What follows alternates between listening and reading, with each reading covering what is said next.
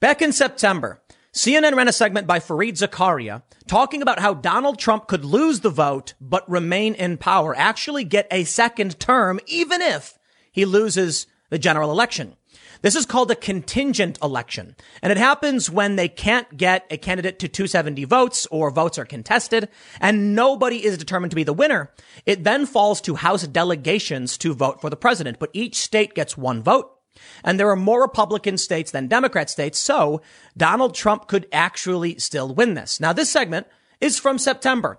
It's based on an article from July, but it's going viral now as people started to realize, hey, wait a minute. It seems like this is actually starting to happen.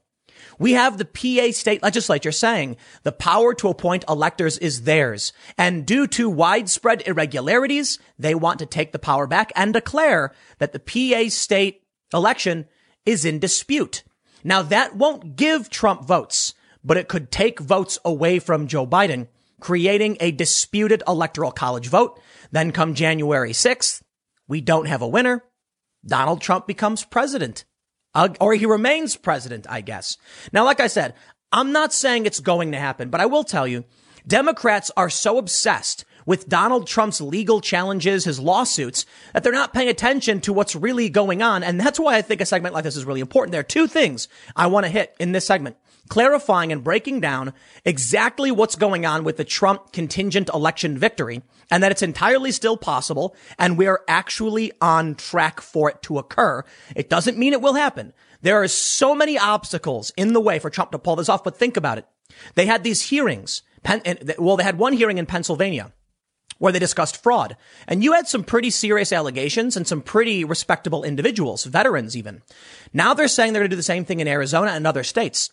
That is enough for many of the Republican state legislatures to say, we dispute the results, thus we will not cast electoral votes, and then Donald Trump wins. But the other thing I want to point out is there really are strange anomalies in this election. And I've got a huge list of them from The Spectator. So let this video stand for all of the people who don't know these things. If you have a friend or otherwise who doesn't know that, first, Joe Biden is not president-elect. He was not elected by the Electoral College yet. He's just the projected winner based on the current media assessment.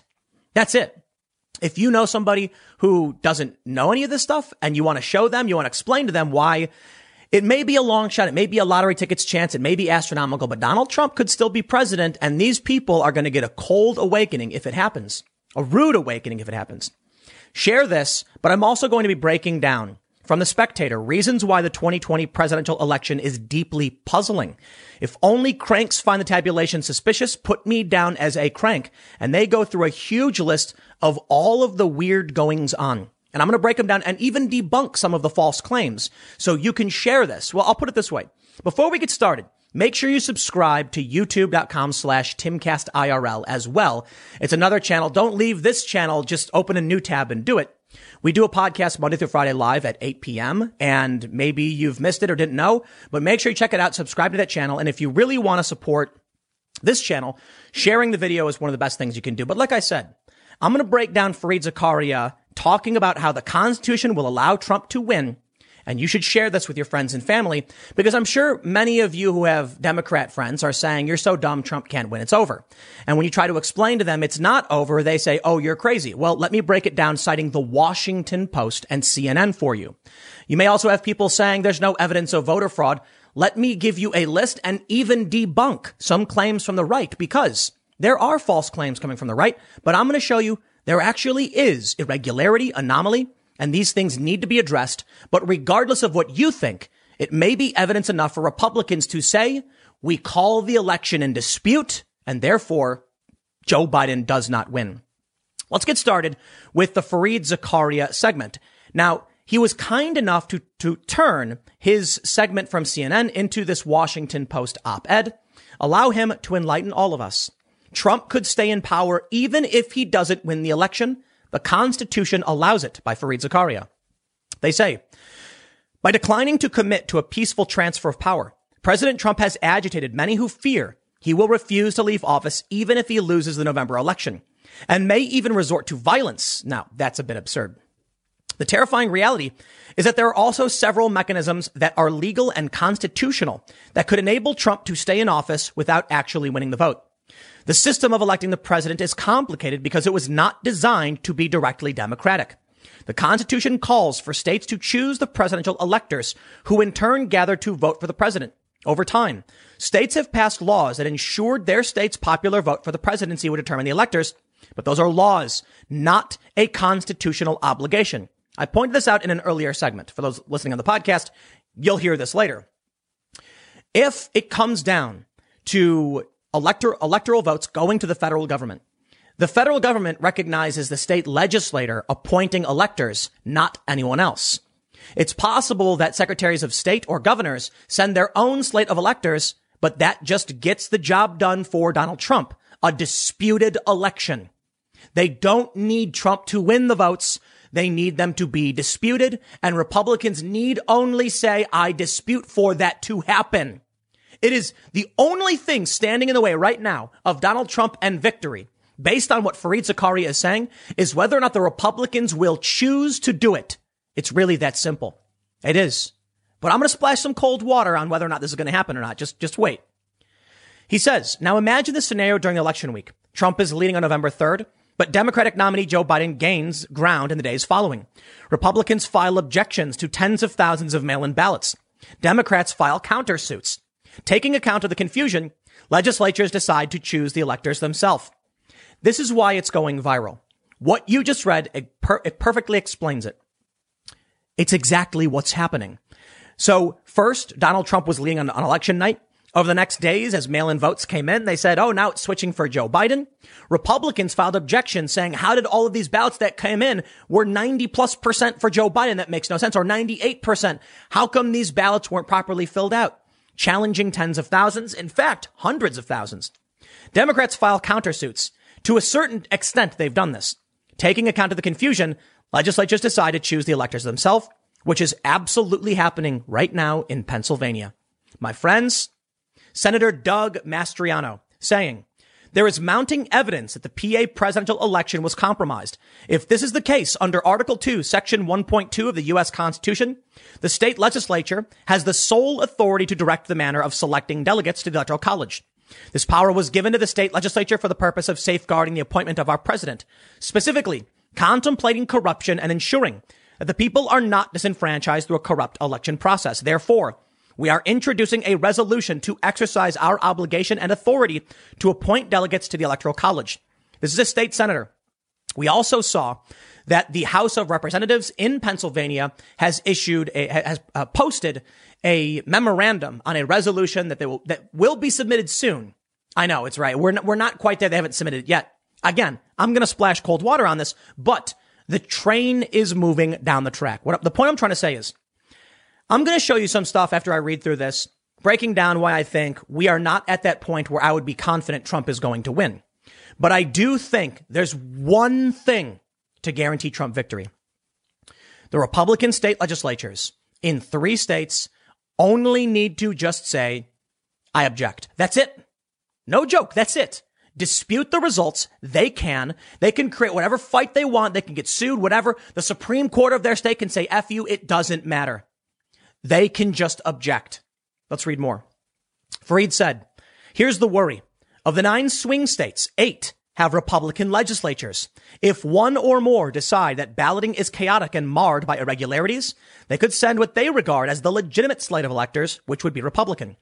Democrats may object and file lawsuits. In some of those states, Democratic governors or secretaries of state could send their own slate of electors to Washington. That would add to the confusion, but that might well be part of the Republican plan. When Congress convenes on January 6 to tally the electors' votes, there would be challenges to the legitimacy of some electors. Congressional Republicans would agree that disputed states should not be counted. That would ensure that neither candidate would get to 270 votes. At that point, the Constitution directs the House of Representatives vote to determine the presidential election, but it does so with each state casting a single vote. If the current numbers hold, there would be 26 state delegations that are Republican and 23 with one tied. 23 Democratic with one tied. So this outcome would be to re-elect Trump. Trump does not need to do anything other than accept this outcome, which is constitutional. Trump clearly understands this chain of events. He has been casting doubt on mail-in ballots for months, insisting that the results must be the ones that reflect the tally on election night. He said this week that without mail-in ballots, there would be no worries about a transfer of power because there would simply be a continuation of his rule. He has also acknowledged that at a certain point, it goes to Congress.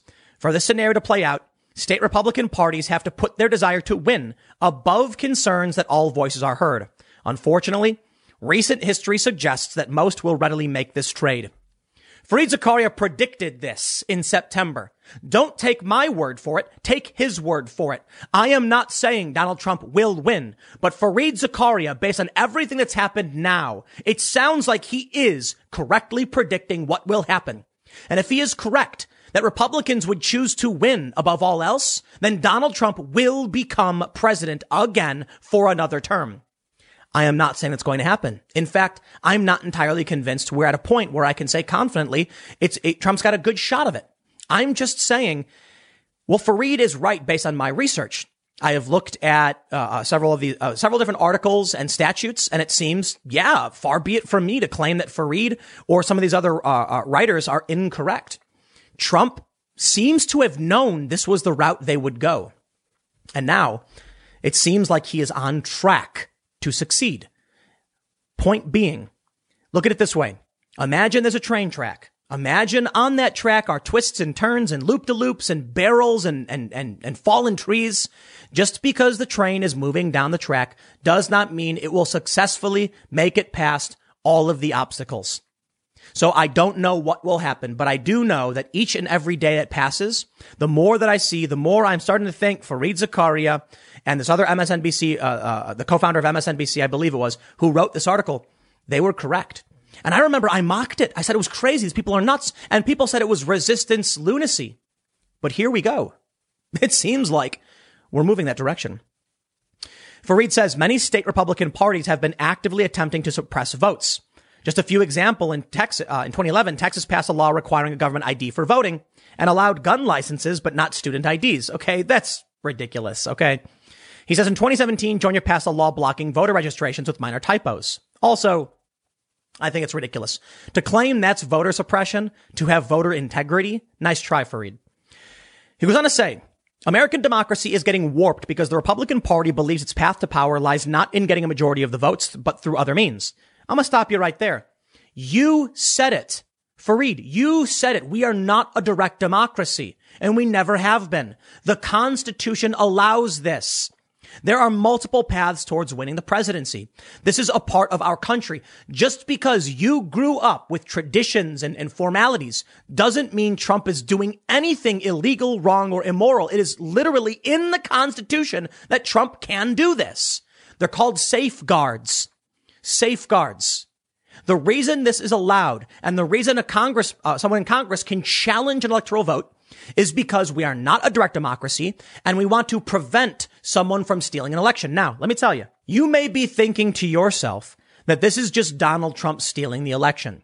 But let me tell you, the conservatives are saying the exact same thing. Now, maybe you're right. Maybe you're not right. The point is, the Constitution has these provisions to prevent someone from fraudulently winning an election. I am now going to show you that there is actually evidence that there was some kind of irregularity or discrepancy. It doesn't mean it's absolute. It doesn't mean that it cost Trump the election, but it does exist. And the problem is the Democrats did not take this seriously. And because they didn't take it seriously, it now gives the Republicans the ability to say, oh, well, too many irregularities that went uninvestigated. Imagine if in Pennsylvania, when Trump filed his lawsuits, the Democrats immediately said, anything you want, anything at all, let's make sure this is all done cleanly. They didn't. They blocked it. They blocked observers. They did block observers. Now, the media keeps saying that observers were in the building. That's correct. They were. But the true goal of an observer is to look at the ballot. You may remember the Bush v. Gore incident where people were holding up the ballots and staring at them and arguing over the hanging chads. Now we have people 50 feet away. And the judges said, well, as long as you're in the building, you might think fine, but I'm sorry. Regular people are probably going to look at that and say, what? What's the point of an observer if they're just sitting in a building doing nothing, which creates uncertainty? Let me show you this. Reasons why the 2020 presidential election is deeply puzzling. This is the reason that Trump may actually win, and it's the fault of the Democrats. From Spectator, they say, to say out loud that you find the results of the 2020 presidential election odd is to invite derision. You must be a crank or a conspiracy theorist. Mark me down as a crank then. I am a pollster, and I find this election to be deeply puzzling. I also think that the Trump campaign is still well within its rights to contest the tabulations. Something very strange happened in America's democracy in the early hours of Wednesday, November 4th, and the days that followed. It's reasonable for a lot of Americans to want to find out exactly what. First, consider some facts. President Trump received more votes than any previous incumbent seeking re-election. He got 11 million more votes than in 2016, the third largest rise in support ever for an incumbent. By way of comparison, President Obama was comfortably reelected in 2012 with 3.5 million fewer votes than he won in 2008. Trump's vote increased so much because, according to exit polls, he performed far better with many key demographic groups. 95% of Republicans voted for him. Catholics also supported Trump in higher numbers. He did extraordinarily well with rural male working class whites. He earned the highest share of all minority votes for a Republican since 1960. Trump grew his support among black voters by 50% over 2016. Nationally, Joe Biden's black support fell well below 90%, the level below which Democratic presidential candidates usually lose. Trump increased his share of national Hispanic vote by 2/3 to more than 4 in 10, with 60% or less of the national Hispanic vote. It is arithmetically impossible for a Democratic presidential candidate to win Florida, Arizona, Nevada, and New Mexico. Bellwether states swung further in Trump's direction than in 2016. Florida, Ohio, and Iowa each defied America's media polls with huge wins for Trump. Since 1852, only Richard Nixon has lost the Electoral College after winning this trio. And that 1960 defeat to John F. Kennedy is still subject of great suspicion. Midwestern states, Michigan, Pennsylvania, Wisconsin, always swing in the same direction as Ohio and Iowa, their regional peers. Ohio likewise swings with Florida. Current tallies show that outside of a few cities, the Rust Belt swung in Trump's direction. Yet Biden leads in Michigan, Pennsylvania, and Wisconsin because of an apparent avalanche of black votes in Detroit, Philadelphia, and Milwaukee. Biden's winning margin was derived almost entirely from such voters in these cities, as coincidentally his black vote spiked only in exactly the locations necessary to secure victory. He did not receive comparable levels of support among comparable demographic groups in comparable states, which is highly unusual for the presidential victor. To put it simply, Joe Biden got resounding minority support in swing state urban centers and nowhere else. Possible.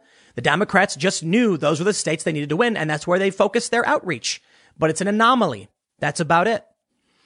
We are told that Biden won more votes nationally than any presidential candidate in history, but he won a record low of 17% of counties. He only won 524 counties as opposed to the 873 Obama won in 2008. Yet Biden somehow outdid Obama in total votes. Victorious presidential candidates, especially challengers, usually have down ballot coattails. Biden did not. The Republicans held the Senate and enjoyed a red wave in the House, where they gained a large number of seats while winning all 27 toss-up contests. Trump's party did not lose a single state legislature and actually made gains at the state level. Stop.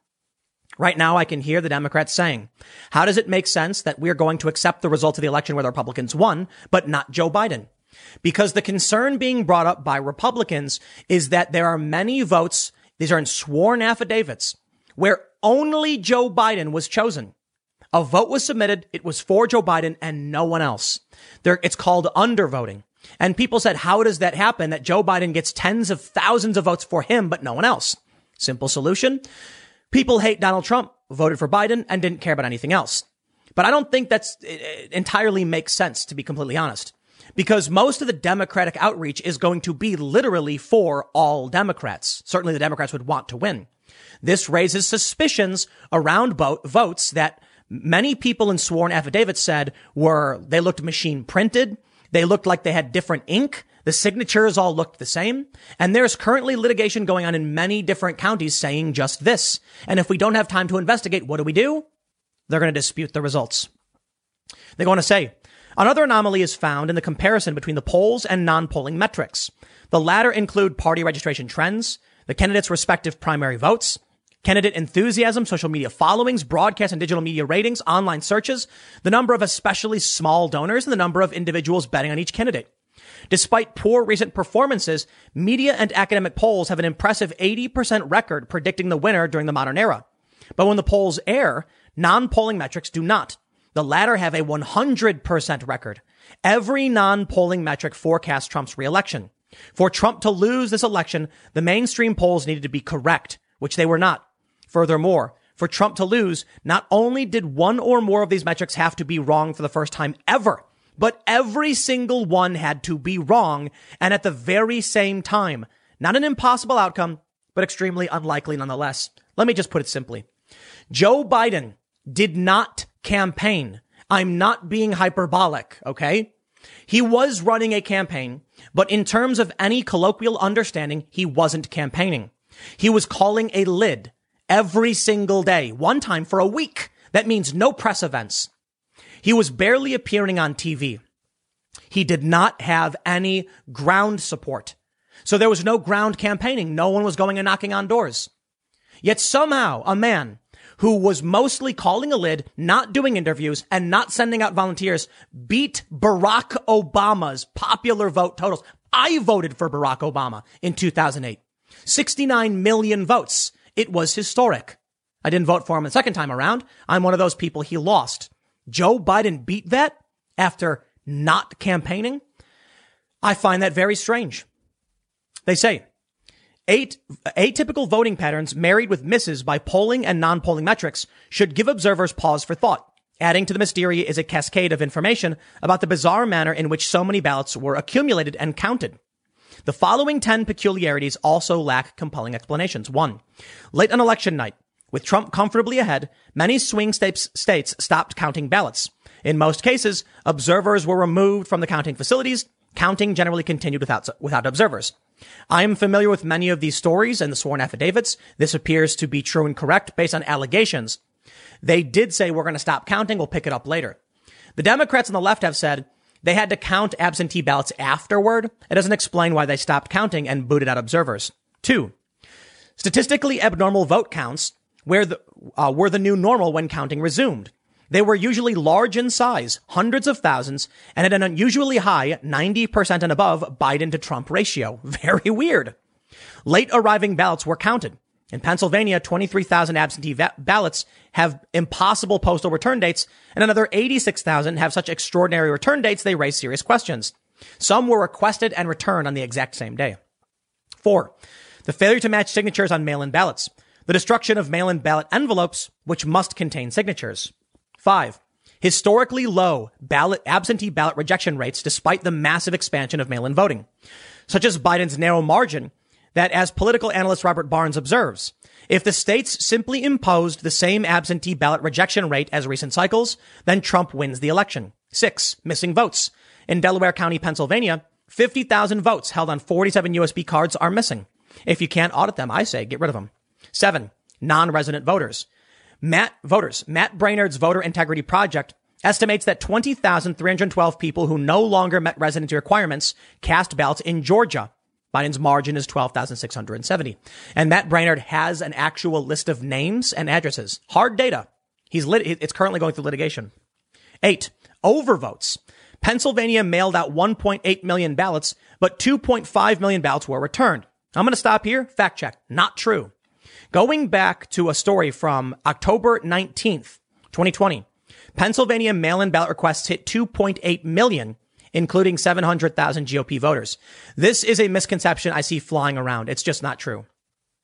9. Serious chain of custody breakdowns. Invalid residential addresses, record numbers of dead people voting, ballots in pristine condition without creases. That is, they had not been mailed in envelopes as required by law. These are from sworn affidavits. Witness testimony is evidence, period. We bring up witnesses in murder trials. It's evidence, period. And 10, statistical anomalies. In Georgia, Biden overtook Trump with 89% of the votes counted. For the next 53 batches of votes counted, Biden led Trump by the same exact 50.05 to 49.95% margin in every single batch. It is particularly perplexing that all statistical anomalies and tabulation abnormalities were in Biden's favor, whether the cause was simple human error or nefarious activity or a combination. Clearly something peculiar happened. If you think that only weirdos have legitimate concerns about these findings and claims, may the weirdness lie in you. I agree. I do. But I'm not convinced Trump is going to win. Sorry. He might. He's on track, but he's got many obstacles. I showed you this tweet earlier from Senator Doug Mastriano saying that they're going to be making this move. Well, it is good news. The problem is, so far, there are only 26 people in the House and only 8 senators on board. Let me show you the hard numbers. In the Pennsylvania House of Representatives, there's 203 individuals. 26, not nearly enough. In the Pennsylvania Senate, there are 50. Now, the Republicans do control this. They absolutely can make these moves, but so far they don't have total support. And Trump needs 3 states to do it. Here's the point. Are we on track for this to happen? For the millionth time? Yes. And many Trump supporters are going to tell you, see, he's winning. Perhaps. But Trump could have been winning in the actual election. Trump could have been winning in actual court cases. The fact that he is now on the last thread and his track to victory is winning doesn't mean things are going well for him. In one case, recount in Wisconsin County demanded by Trump increases Biden's margin, and many on the left are laughing at Trump and mocking him. I'm not convinced that these recounts and these lawsuits are anything other than a distraction. So let me put it this way. Here's what we have on paper. Trump is fighting tooth and nail, a full salvo across the board in every possible way, and he's losing most of them. He is still on track for the contingent election victory, and it is possible he pulls it off. Now, that being said, my personal opinion is if Trump won in the courts, he'd be happy he did. But I think they're going for this victory. They've been going for this victory. That was their backup plan. And I think I think he believes he's going to win. But I got to say, man, to see Trump overcome all these obstacles, that would be, I don't know, impressive to say the least. But it's constitutional. So let me know what your friends think. Send it to your Democratic friends or parents or whatever, and because they're probably not going to see this otherwise. I'll leave it there. Next segment's coming up at 6 p.m. over at youtube.com/TimCastNews. It is a different channel. Thanks for hanging out, and I will see you all then. It's getting harder and harder to track exactly what's going on with all of these lawsuits in the post-election legal battle. But last night at 11 p.m., we got serious breaking news. Republicans scored a massive victory with their lawsuit to find Act 77 and PA, mail-in voting, unconstitutional. Not only did the judge say that their previous rulings putting an injunction on certification was appropriately ordered, they said, it seems that the petitioners, the GOP, the Republicans filing suit, have a legitimate claim and will likely win on the merits when they say mail-in voting in Pennsylvania violated the Constitution. This is downright crazy because the defendants on this case are the Pennsylvania Republican legislature, the Secretary of the State, and I believe the governor, and they're being sued by other Republicans. So it's all very weird, but this is happening when we were also hearing just the other day that a state senator in Pennsylvania said they're going to file a joint resolution, which I have the preliminary write-up, arguing that they should get the power back to appoint electors. Do you know what this means? It's all very strange. It's kind of freaky. It means the Republicans in Pennsylvania, they passed a law. It's called Act 77 that expanded mail-in voting. In fact, they began the process to enact a constitutional amendment to the Pennsylvania Constitution in order to do so, but abruptly stopped that process. The law was then passed, and then got signed off on by the governor. That says to me, at least, and I think any reasonable person, they knew the law they were passing was unconstitutional. That's why they stopped, because they were like, it's going to take too long. And if they wanted to do an amendment, it had to appear on the ballot, meaning there would be no mail-in ballots this time. It would be for next time. So they likely, in my opinion, what they did was they stopped the constitutional amendment process, knowing if we want mail-in votes now, we have to do it now and bypass the Constitution. Well, a judge said no. Here's where it gets crazy. In 2016, Pennsylvania certified their results in the presidential election on December 12th, like just before the Electoral College was supposed to vote. A little bit before. Today, in this election, they seemingly just rushed it through while there was ongoing litigation. I think that kind of, well, let's just say the judge is mildly perturbed by the idea that they were in the middle of litigating a case that was filed days before, and then the governor rushes through certification and then says, oh, we certified? The lawsuit is pointless. And the judge said, nah. There's two things here. First, they only claimed to have certified the president and vice presidential elections, nothing else. The judge says, I'm not even sure you can certify in piecemeal. You got to do the whole thing. You can't just run out and say you did it. More importantly, they said there's no officiation. There's no official process by which they actually did this, meaning they said they did. They went over everything, but where is the actual certified official stamped document done? I don't know the full details on how they get to that point, but the judge says, I don't see it. Therefore, we stop you now. And I believe, I could be wrong. We'll read through this. I believe they're even saying you cannot appoint electors so long as this injunction stands. Well, this injunction got issued, I believe it was on the 25th. And then there was an emergency appeal that overturned the injunction. And now the judge says, nah. No, I was right in my initial assessment. Most people are having trouble tracking this because there's like 50 different, it's like back and forth, nonstop, trying to figure out what's going on. Here's where we stand. Pennsylvania state judge upholds halt to certification, finds likelihood mail-in ballot procedures violate PA Constitution. This is crazy. The Republicans pass an unconstitutional law. They now want to sue to file a resolution to take back control to appoint their own electors, citing widespread voter irregularities. But they're being sued because they passed an unconstitutional law that made mail-in voting happen. And that actually, if they lose, let me start over. This is crazy. There's different Republicans here. They're not all the same thing. The state legislature, Republicans, passed an unconstitutional law.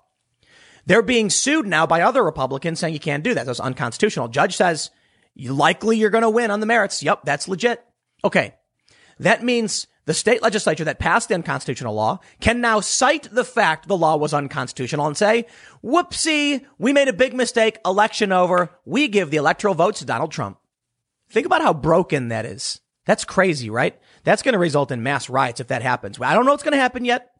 But the latest update is absolutely nuts. Check this out.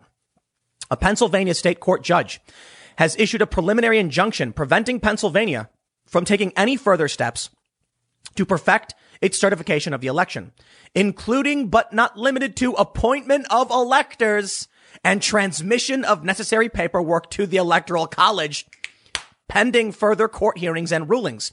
The ruling upholds an injunction from earlier in the week and is significant because of the findings made in the opinion released tonight. The case has been somewhat under the radar because it doesn't involve claims of fraud. It appears to be a pretty straight legal argument. This is not the federal court case that has received a lot of press attention and in which the Third Circuit Court of Appeals denied relief. The issue in this case is whether legislative expansion of absentee balloting to broad mail-in balloting violated the Pennsylvania Constitution. It's not clear what relief would be. The petitioners seek to preclude the Secretary of State from transmitting the certification or otherwise perfecting the Electoral College selections. Earlier in the week, Judge Patricia McCullough issued a temporary halt to the certification process, and that now is on appeal to the PA Supreme Court. The judge issued this opinion to extend the halt pending further hearings and to set forth the basis for the injunction, which could be relevant to the appeal. Quote, as this court's November 25th order of an emergency preliminary injunction has been appealed to the Pennsylvania Supreme Court, this opinion shall set forth the basis for said order and shall also satisfy the requirements of Rule 1925 of the Pennsylvania Rules of Appellate Procedure. Here's the judge's description of the claim. In petition, petitioners allege that the act of October 31st, 2019, number 77, Act 77, which added and amended various absentee and mail-in voting provisions to the Pennsylvania Election Code, is unconstitutional and void ab initio because it purportedly contravenes the requirements of the Pennsylvania Constitution. Petitioners allege that Article 7, Section 14 of the Pennsylvania Constitution provides two exclusive mechanisms by which a qualified elector may cast his or her vote in an election. One, by submitting his or her vote in propria persona at the polling place on election day, and two, by submitting an absentee ballot, but only if the qualified voter satisfies the conditions precedent to meet the requirements of one of the four limited exclusive circumstance under which absentee voting is authorized under the Pennsylvania Constitution. Petitioners allege the mail-in voting in the form implemented through Act 77 is an attempt by the legislature to fundamentally overhaul the Pennsylvania voting system and permit universal, no-excuse mail-in voting absent any constitutional authority. Petitioners argue that in order to amend the Constitution, mandatory procedural requirements must be strictly followed. Specifically, pursuant to Article 11, Section 1, a proposed constitutional amendment must be approved by a majority vote of the members of both the House and the Senate in 2 consecutive legislative sessions. Then the proposed amendment must be published for 3 months ahead of the next general election in 2 newspapers in each county. And finally, it must be submitted to the qualified electors as a ballot question in the next general election and approved by a majority of those voting on the amendment.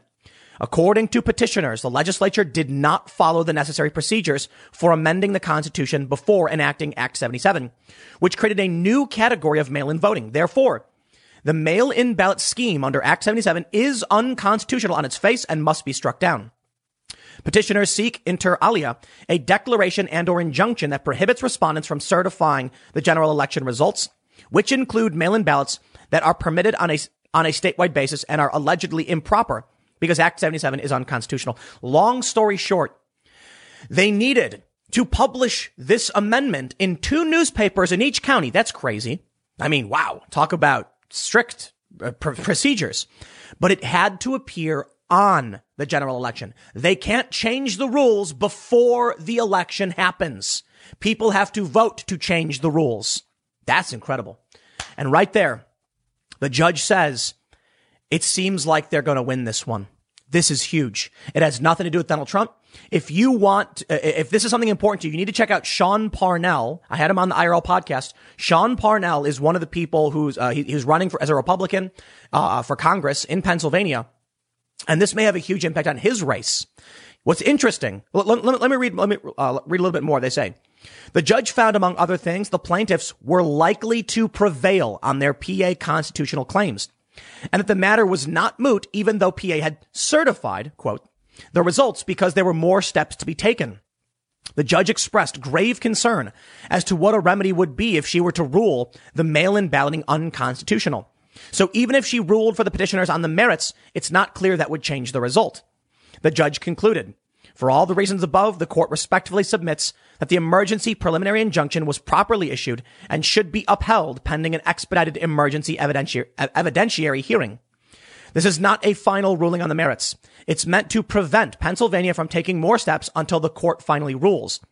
Given how the PA Supreme Court has ruled previously on election matters, expanding procedures beyond what even the legislature adopted, I don't see how this survives the PA Supreme Court. And I agree with that.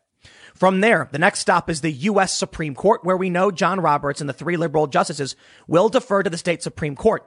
But the court is now 6-3. So a Roberts defection would not result in a 4-4 deadlock if the 5 conservative justices voted together. There we go. What's really amazing about this lawsuit is that they note, the judge notes that Mike Kelly, who's running, is actually putting himself at risk because he won. So let me show you the list of names, and I'll break this down for you. The Honorable Mike Kelly, Sean Parnell, Thomas A. Frank, Nancy Kierzek, Derek McGee, Robin Sauter, Michael Kincaid, and Wanda Logan. Mike Kelly won. If this lawsuit actually stops or nullifies or voids the election, he doesn't win. And the judge says he's facing irreparable harm to his career by filing this motion. A lot of people are trying to claim that Sean Parnell, who is projected to lose but not yet certified, is only doing this because it would help him win. It will give him another chance. Sure, Maybe. But it doesn't explain Mike Kelly, who's going to lose if he wins this lawsuit. Or maybe the lawsuit's relief, like they say, okay, this was unconstitutional. What we're going to do is we'll certify this time and we'll change it later. That would be shocking. That would be horrifying for what it means for this country. Based on what the judge has already said, we are facing a very serious crisis in this country. I mean, we have been for quite some time. Now, the left is hyper-focused on Trump losing these appeals. I have been saying over and over again that I believe Trump's lawsuits are buying time. It's a distraction. The left is jumping up and down, dancing and cheering. Trump's losing. Trump's losing. He's so dumb. And you know what they're not doing? Donating to a legal defense to stop Trump. The ACLU put out a tweet saying we need to raise money to stop Trump's lawsuit, the one Trump is losing. Meanwhile, what's going on at the on the other side? We have this lawsuit, which so far has blocked the transmission of certification to the Electoral College, meaning certification ain't happened yet. Oh, they can say it happened, but they can't do anything right now with it. They can't appoint electors. It's been blocked. Now, Legal Insurrection says PA Supreme Court's previously ruled in favor of the legislation, so they're likely going to rule in favor of the Democrats on this one.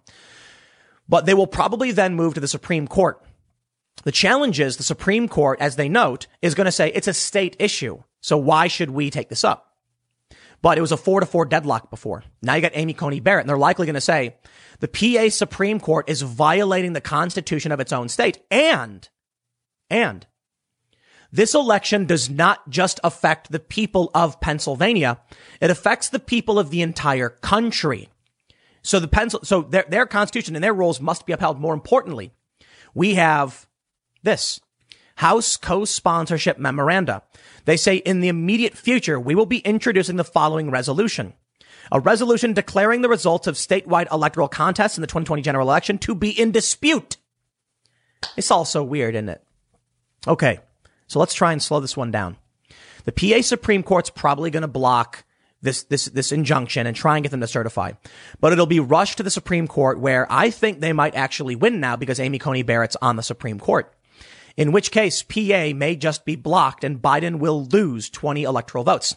I do not believe there is grounds here to say Trump won. I don't. If they're arguing that the election was unconstitutional, then there's no electors to be cast. Sorry. Now, what the House of Representatives and the Senate want to do in a joint resolution, they want to reclaim the power to appoint electors. So maybe they appoint Trump. I don't think that's the appropriate political play if they want Trump to win. If they truly want Trump to win, what they need to do is say, we can't send electors because it was unconstitutional. Then it goes to the Electoral College. And if Trump can get 2 other states to do something similar, maybe not, then we get a contingent election and Trump wins. But let me go back to that previous point I was making about the left. Right now, if you go on Reddit, you go on Twitter, they're laughing and gloating about how Trump is so dumb and he's losing, about how crazy crackpot conspiracies are popping up in these lawsuits. And that's what they're dancing and cheering about. Trump is getting his enemies to prematurely celebrate and dance. They're running in the wrong direction. Now, I'm not saying Trump is going to win. I still don't, there's so many hurdles here. I'll put it this way. Trump is like, you ever played a game where the person's running and you got to constantly jump and dodge things? That's basically what we got going on. Donald Trump is trying to do a super difficult video game speed run right now with just tens of thousands of obstacles in his path. And getting through is possible. In my opinion, it's very unlikely. But I'll tell you this. Each and every day when I'm like, oh, they're doing so bad, I look at this stuff and I'm like, wow, they're actually making, victories. They're getting victories in the areas they need to. And right now there are 2 big victories for Trump. The fact that this exists, this memorandum that will be, they'll say they'll introduce it soon. Okay, we'll see if they do. The fact that the PA legislature is going to try to appoint electors, and the fact that this lawsuit might actually void Pennsylvania and has nothing to do with Donald Trump. The left doesn't get it. They're not paying attention. They don't realize what's happening all around them. I go on Reddit And I see all these stories where it's like Trump loses appeal and they're all laughing in the comments saying, how many times has Trump lost now? Meanwhile, there's this stealth campaign, I say stealth in the sense that like they're not paying attention. It's not from the Trump campaign and it's plowing ahead and might actually void Pennsylvania. And they're also ignoring the Electoral College play. We're starting to see the shift. For a long time, they were laughing and gloating saying Biden won, submit. First, they laugh at you. Or was it first they ignore you, then they laugh at you, then you win, right? So first they were like, no, Joe Biden won. It's over. Stop. Joe Biden won. Now they're saying, now they're laughing. Trump's so dumb. Trump's losing. He's over and over again. Well, now they're starting to get angry, actually. So it doesn't really fit that flow. We're starting to see people, like Cenk Uygur of the Young Turks screaming Trump is trying to steal the election. It's going to happen. Things like that. And yeah, Trump is plowing ahead. So it may seem astronomical that Trump actually succeeds, but he's gaining ground in every place he needs to gain ground. That's the best way to put it. So while it may be astronomical that Trump wins, like a lottery ticket chance, he's actually succeeding. And so I'm sitting here. It's like, man, how do you describe it? It's like watching someone that you think is not going to lose. You know what it reminds me of? It reminds me of election night 2016, where everyone said Trump was going to lose. He'll never win. And then the New York Times meter slowly started flipping. It was like 99% Hillary, then like 60% Hillary, then 50-50, then 60% Trump.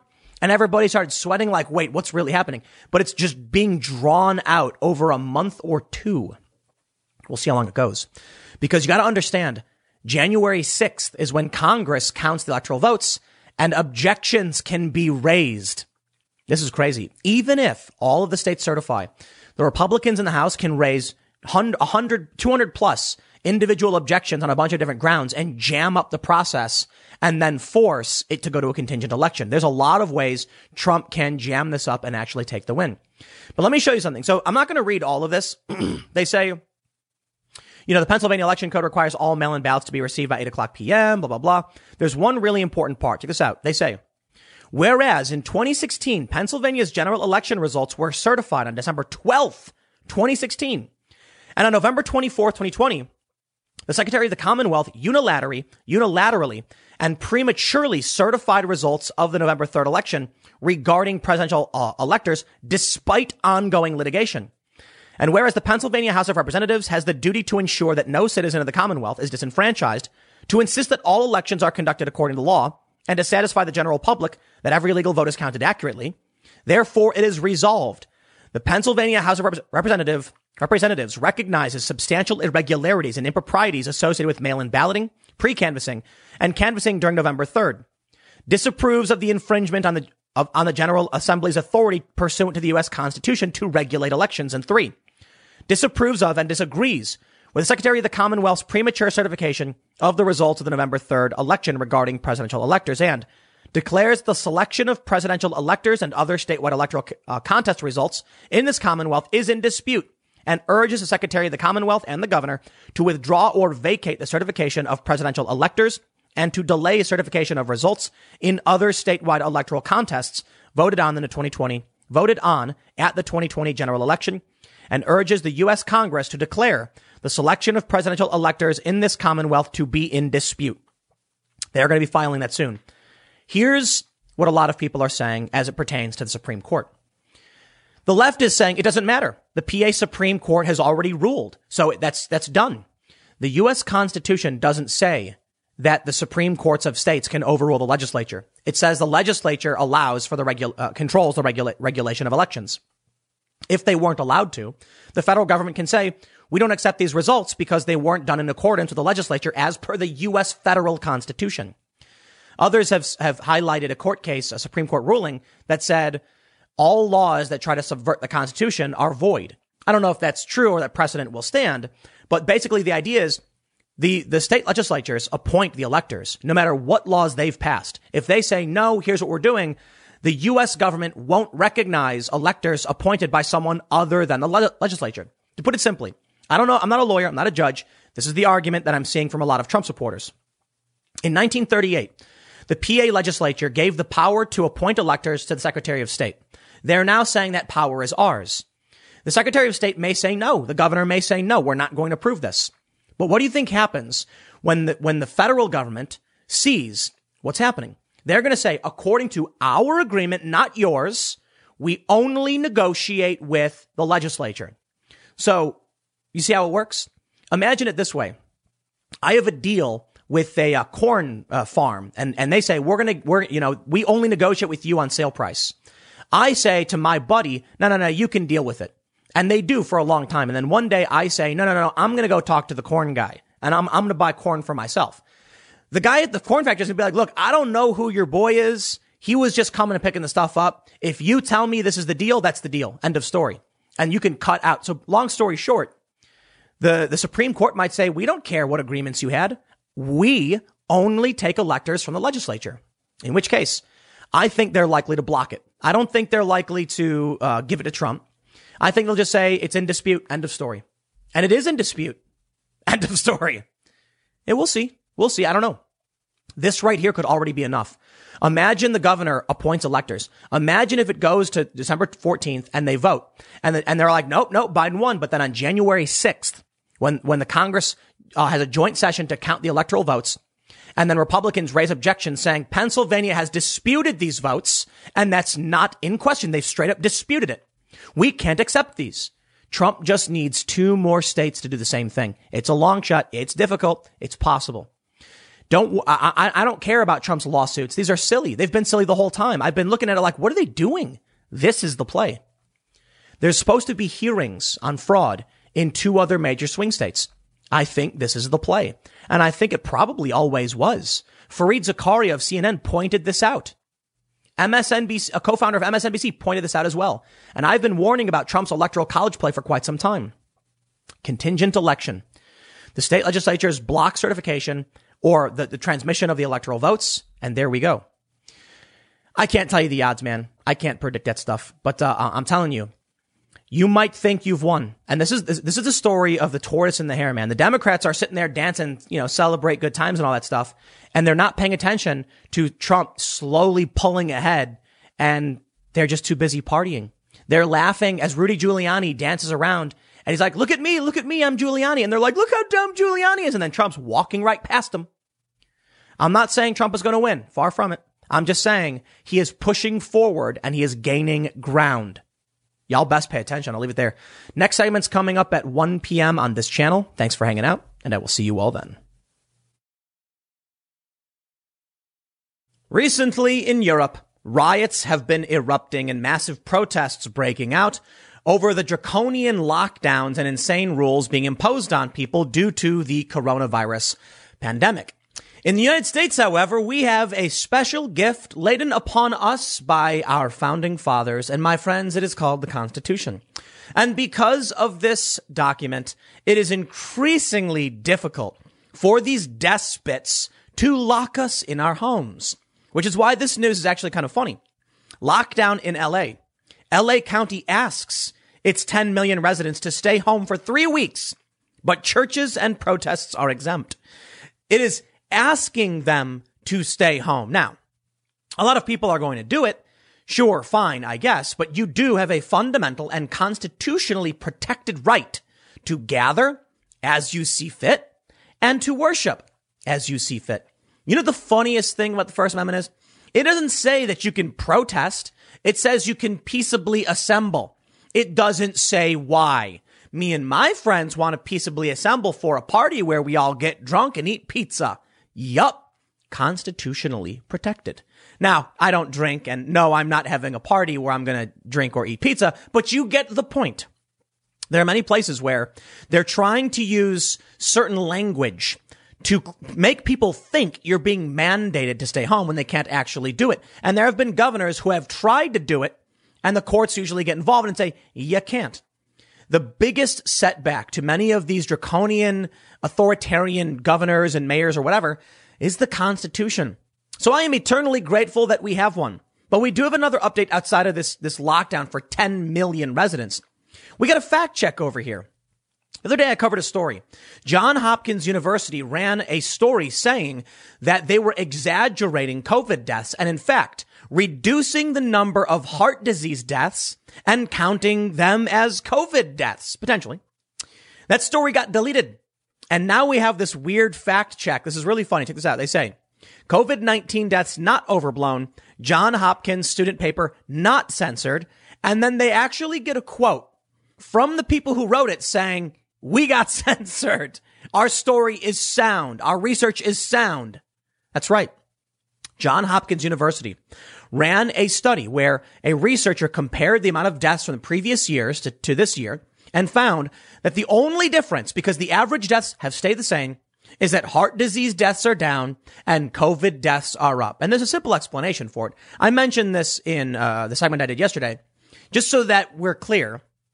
If someone has heart disease and they might die in 6 weeks, COVID might kill them in a few days. So it becomes a COVID death, not a heart disease death. But you get the point.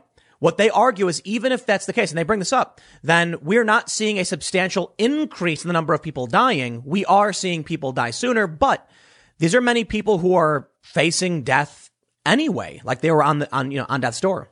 So let's read what's going on in Los Angeles with a lockdown of 10 million people.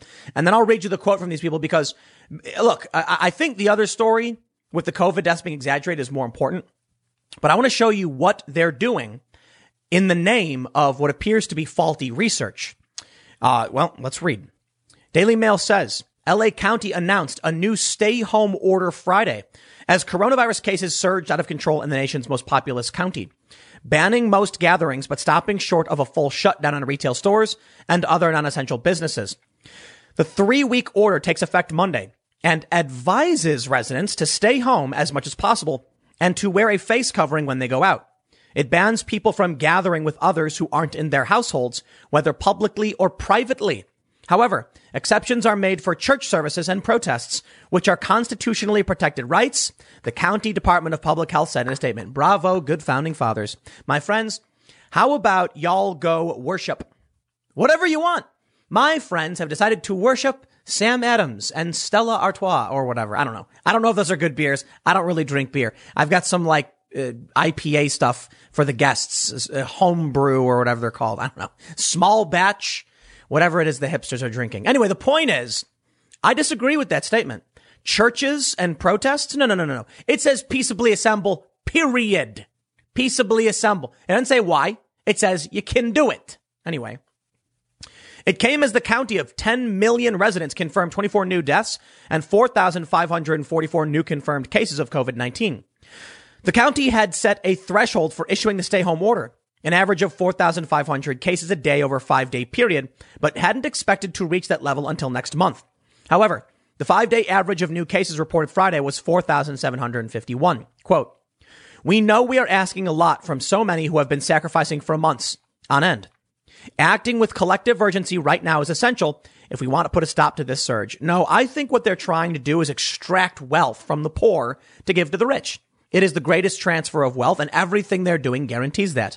Even a massive stimulus devalues the currency that, listen, if you have millions of dollars and they devalue your currency, you're fine. You can still keep investing. Power attracts power. That's why I've often talked about why I'm in favor of a progressive tax system with larger brackets. However, the problem there is, while we want to constrain an imbalance of power, I don't want to give more power to the government because that defeats the purpose. So therein lies the greater challenge, which is why I'm typically just a centrist, mixed economy, I guess. Anyway, the point is, if they issue a stimulus, it devalues the money because you're not putting it, so to put it this way, printing money in exchange for nothing with no value basically just devalues currency. And so that means people who have savings and people who are broke are going to be losing out on their labor and resources to people who are not producing anything.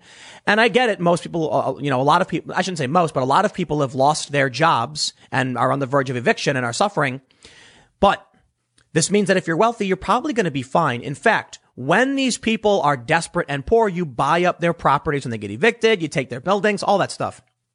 Now, when they do the vaccine, they're saying the government's going to pay for it. That just means we all pay for it out of the labor pool.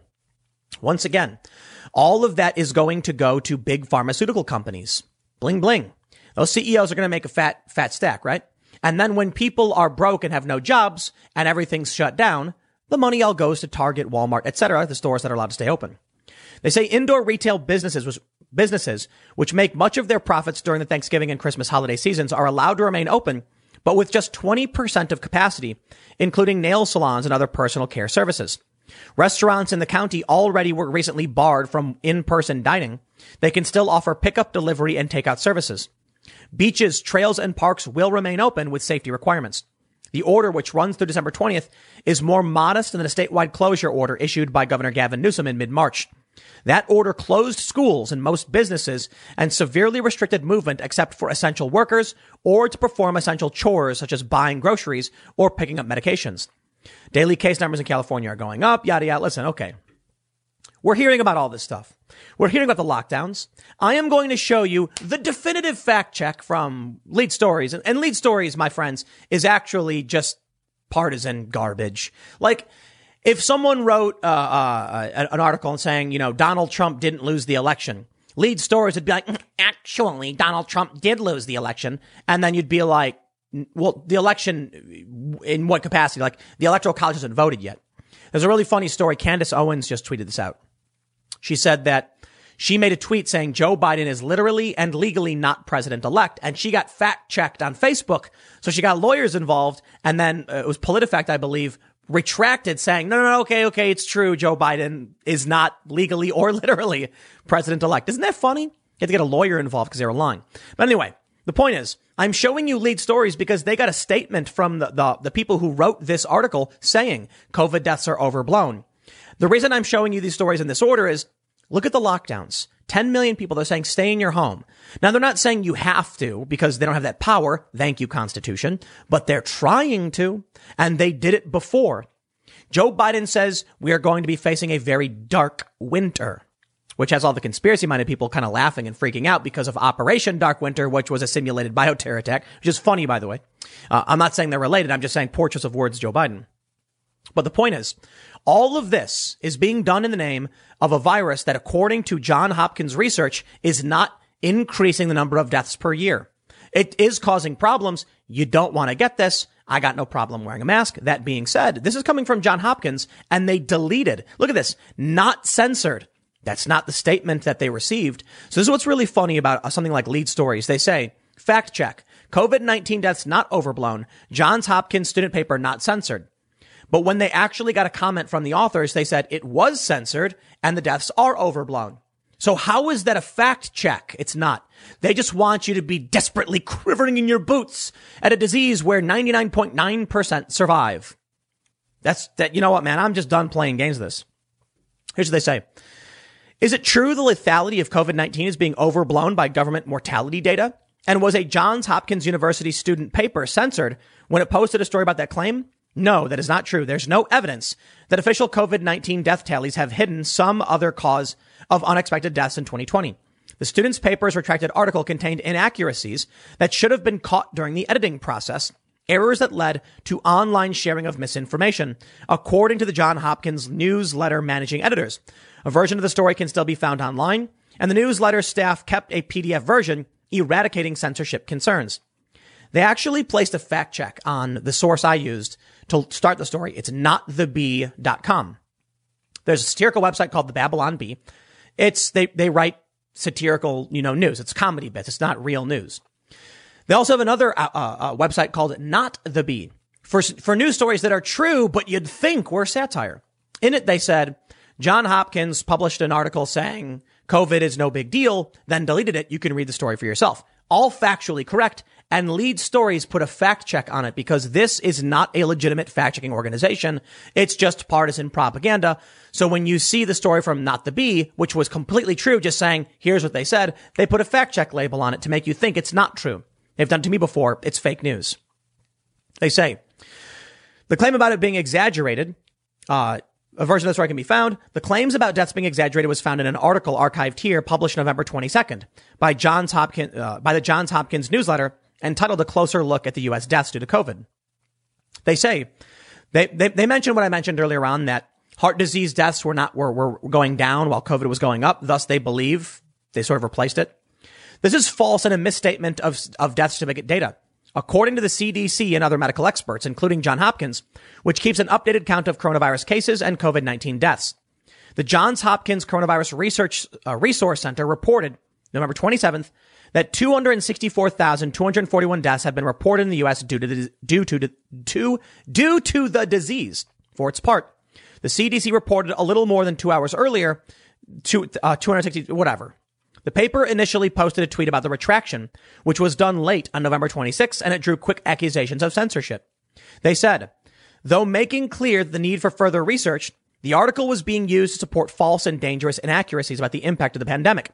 We regret that this article may have contributed to the spread of misinformation about COVID-19. They say, as for user Just Phil's claim of some breach of academic and press freedoms, the paper's two managing editors, Marvis Gutierrez and Ariella Shua, wrote to Lead Stories to say they had not been censored. The article in question was retracted last night as it was being used to spread misinformation about the pandemic. We have preserved the article as a PDF and posted an editor's note with full clarification about our decision, highlighting the inaccuracies of the story. We were not censored, but decided to retract the article based on the reasons outlined in the editor's note. They say, we decided on November 26 to retract the article to stop, we get it, misinformation. Briand's study should not be used exclusively in understanding the impact of COVID-19, but should be taken in context with the countless other data published by Hopkins, the World Health Organization, and the CDC. As assistant director for the Masters in Applied Economics programs at Hopkins, Briand is neither a medical professional nor a disease researcher. At her talk, she herself stated that more research and data are needed to understand the effects of COVID-19. Briand was quoted in the article as saying, all of this points to no evidence that COVID-19 created any excess deaths. Total death numbers are not above normal death numbers. This claim is incorrect and does not take into account the spike in raw death count from all causes compared to previous years. According to the CDC, there have been almost 300,000 excess deaths due to COVID-19. Additionally, Briand presented data of total U.S. deaths in comparison to COVID-19 related deaths as a proportion percentage, which trivializes the repercussions of the pandemic. This evidence does not disprove the severity of COVID-19. An increase in excess deaths is okay, you get the point. Here's the point I'm trying to say. Any dissenting opinion, any data, any research that challenges the narrative will be retracted, taken down. Whether it's true or not isn't the point. The point is they aren't even retracting when they make mistakes. The articles about why you shouldn't wear masks still exist. Yeah. Earlier this year, they said not to wear masks. Fauci said not to wear masks. They don't retract any of that stuff. But if you come out and say, hey, we checked the total death numbers, they're the same. Nope. Must be retracted. And that's what I've been saying time and time again. For whatever reason, they retract these articles. They don't allow us to talk about it. The only direction we can go is negative, meaning more and more people will keep freaking out, will keep screaming and keep thinking the end is nigh, even if data suggests it may not be the case. That's not rational or reasonable. They say, Lead Stories called a university spokesperson. The author, Yanni Gu, getting her neuroscience and German majors at the Baltimore-based university, wrote a response on LinkedIn saying, today on November 27th, the newsletter officially posted their reason for retracting the article, stating inaccuracies in the analysis. I am frustrated at the explanation, and I think it is disrespectful to Dr. Briand's hard work, putting data together and doing an honest analysis. If her analysis was to be contradicted, then at least an equal level analysis should be done to provide more data and thus a new conclusion. Dr. Briand and her work deserve such respect. I have received many messages asking the reason for taking the article down, and so I would like to officially express my opinions here. I even got emails saying that thanks to me, people now will not be wearing masks or practicing social distancing. They called me a COVID denier and a minimizer. And then I have no idea the damage and the lives cost in me writing such an article. I was devastated to receive such accusations, but I stand my ground. The goal is never to undermine the effects of COVID, but to suggest a possible over-exaggeration in death numbers due to the pandemic. In a November 27th email to Lead Stories, Professor Briand did not challenge the characterization of her findings in either the original article nor the retraction, saying, their decision to retract the article was their own. Yanni Gu did an excellent job, I'm assuming job, at reporting the content of the presentation. The full presentation is available at COVID-19 Deaths, a look at U.S. data, YouTube. I explained during the presentation where I found and downloaded the data from, so anyone can easily replicate my analysis. They then go on to say, it's misinformation, even though the author says, no, I'm standing my ground. And even though the professor herself, I believe it's a woman, said, you can go look at the data yourself and compare it. This is a problem. And I think COVID has become overtly political. Now, I think we should recognize COVID is a serious thing. Okay. Look, the people who are trying to claim it doesn't exist, it clearly does. We've seen legitimate problems caused by it. And I think the real issue is that many people don't know anybody affected by it because we're not talking about, 1 in 3 having it. We're talking about, I think, like 1 in 10 or actually, I'm sorry, like 1 in 30. I actually know people, good personal friends, people I hang out with every day who have family who went to the hospital recently. Like we were going through this, like talking on the phone. They're in the hospital. They're going through the symptoms and all that stuff. But there also have been really shoddy bits of reporting. Here's what happens. Bad reporting comes out and they say, as long as it scares people, then you get reporting like this, whether it's good or not, and they take it down and claim it's fake news.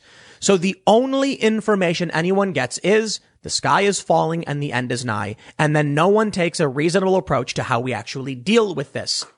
We know the World Health Organization said lockdowns are a last resort. So why is California doing another lockdown? It absolutely makes no sense. 10 million people. Look, I'll say it, man. I just think earlier in the year, we had a serious spike of a novel virus, coronavirus, and it led to a lot of people dying. It led to lingering health effects, and we locked down and we slowed the spread. But they never released the lockdown completely. Many states remained partially locked down to varying degrees, and now we're just locking down again. Now what's happening is we're getting a massive increase in cases and not deaths. So they say, it's because therapeutics are working better. Look, when research like this comes out and says that people who, the number of heart disease deaths are way down and COVID deaths are way up. And also we're finding that instances of the flu have gone way down, but COVID's gone way up. People are going to start asking questions. And if we don't have an opportunity to have real conversations about this, then you're not going to be able to actually solve any of these problems. But let me put it simply. I believe the lockdowns are a huge mistake. I believe that we should be carrying on as normal and just protecting the vulnerable as we normally do. This, the COVID death rate, I believe, is like double the flu. So it is pretty bad. Flu is already really bad. Flu already kills a ton of people. And that's why we do flu shots. And it's why we take precautions during flu season. COVID is twice as bad. So it makes sense that we would take precautions. It doesn't make sense that we would destroy the entire economy of our country over something like this. It's just not the way to deal with it.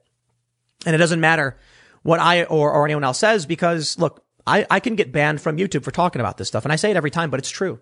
You see how they do these fact checks? They don't want people to say this because they're scared they'll be held responsible. When videos like mine come out where I say things like this, the media says, see, it's YouTube's fault. YouTube's spreading misinformation. And that's exactly why big tech says just ban them outright. Listen, wear your masks, please. Social distance. It is substantially worse, like double worse than the flu in terms of death rates. So we want to take it seriously. But to destroy the country makes no sense, in my opinion. And the World Health Organization are the ones who said it. I'm quoting them. Next segment's coming up at 4 p.m. on my main channel, which you can find by typing in youtube.com/Timcast into your address bar. It is a different channel. I understand it says Timcast down on the player. Don't ask me why YouTube did that. Just type in youtube.com/Timcast and you will find a new channel. Thanks for hanging out, and I will see you all there at 4 p.m. We may have our answer to what happens in the post-Trump era. There won't be one, at least not in the near future, because according to a story from the Daily Mail, Donald Trump is planning a MAGA campaign event during Biden's inauguration, and he thinks the networks will keep covering him because Democrats are boring. First and foremost, I'm not sure I actually believe this story because it's anonymous sources and things of that nature. And also it suggests that Donald Trump doesn't plan on winning. And I think he does plan on winning. So I'm not entirely convinced that Trump is going to set up or organize or plan a campaign event when he's actually expecting to win. This story reads like what the left thinks is happening, whereas the right is adamant that Trump is going for a full-on victory. And Rudy Giuliani just put out an episode of his podcast where he says, this is how we win. The left doesn't know what the right is talking about. So this story doesn't make much sense to people who are in the right bubble. But if you're in the left bubble, you're going, that Donald Trump trying to steal Joe Biden's thunder. Now, it might be true. It sounds like something Trump would do. And in the event that Joe Biden is about to be inaugurated and all that, I hope Donald Trump does do this. But I feel like Trump wouldn't be planning this right now. It doesn't seem like the kind of guy. Well, here's the story from the Daily Mail. They say Donald Trump is said to be considering holding an event during the president-elect's inauguration to announce his 2024 run, and has boasted that he thinks the networks will continue to cover him after he leaves the White House because Joe Biden is boring. Okay, that last part is true, all right? But Joe Biden is not the president-elect. Sorry, that's a fact. The media keeps saying it, and it's kind of creepy. He's not even gotten one vote from the Electoral College because it hasn't happened yet. So no, not president-elect. They say 3 sources close to the president told the Daily Beast he is plotting various ways to boycott Biden's administration and steal his thunder when he is sworn in as the 46th president of the United States in January. I somehow just don't believe it.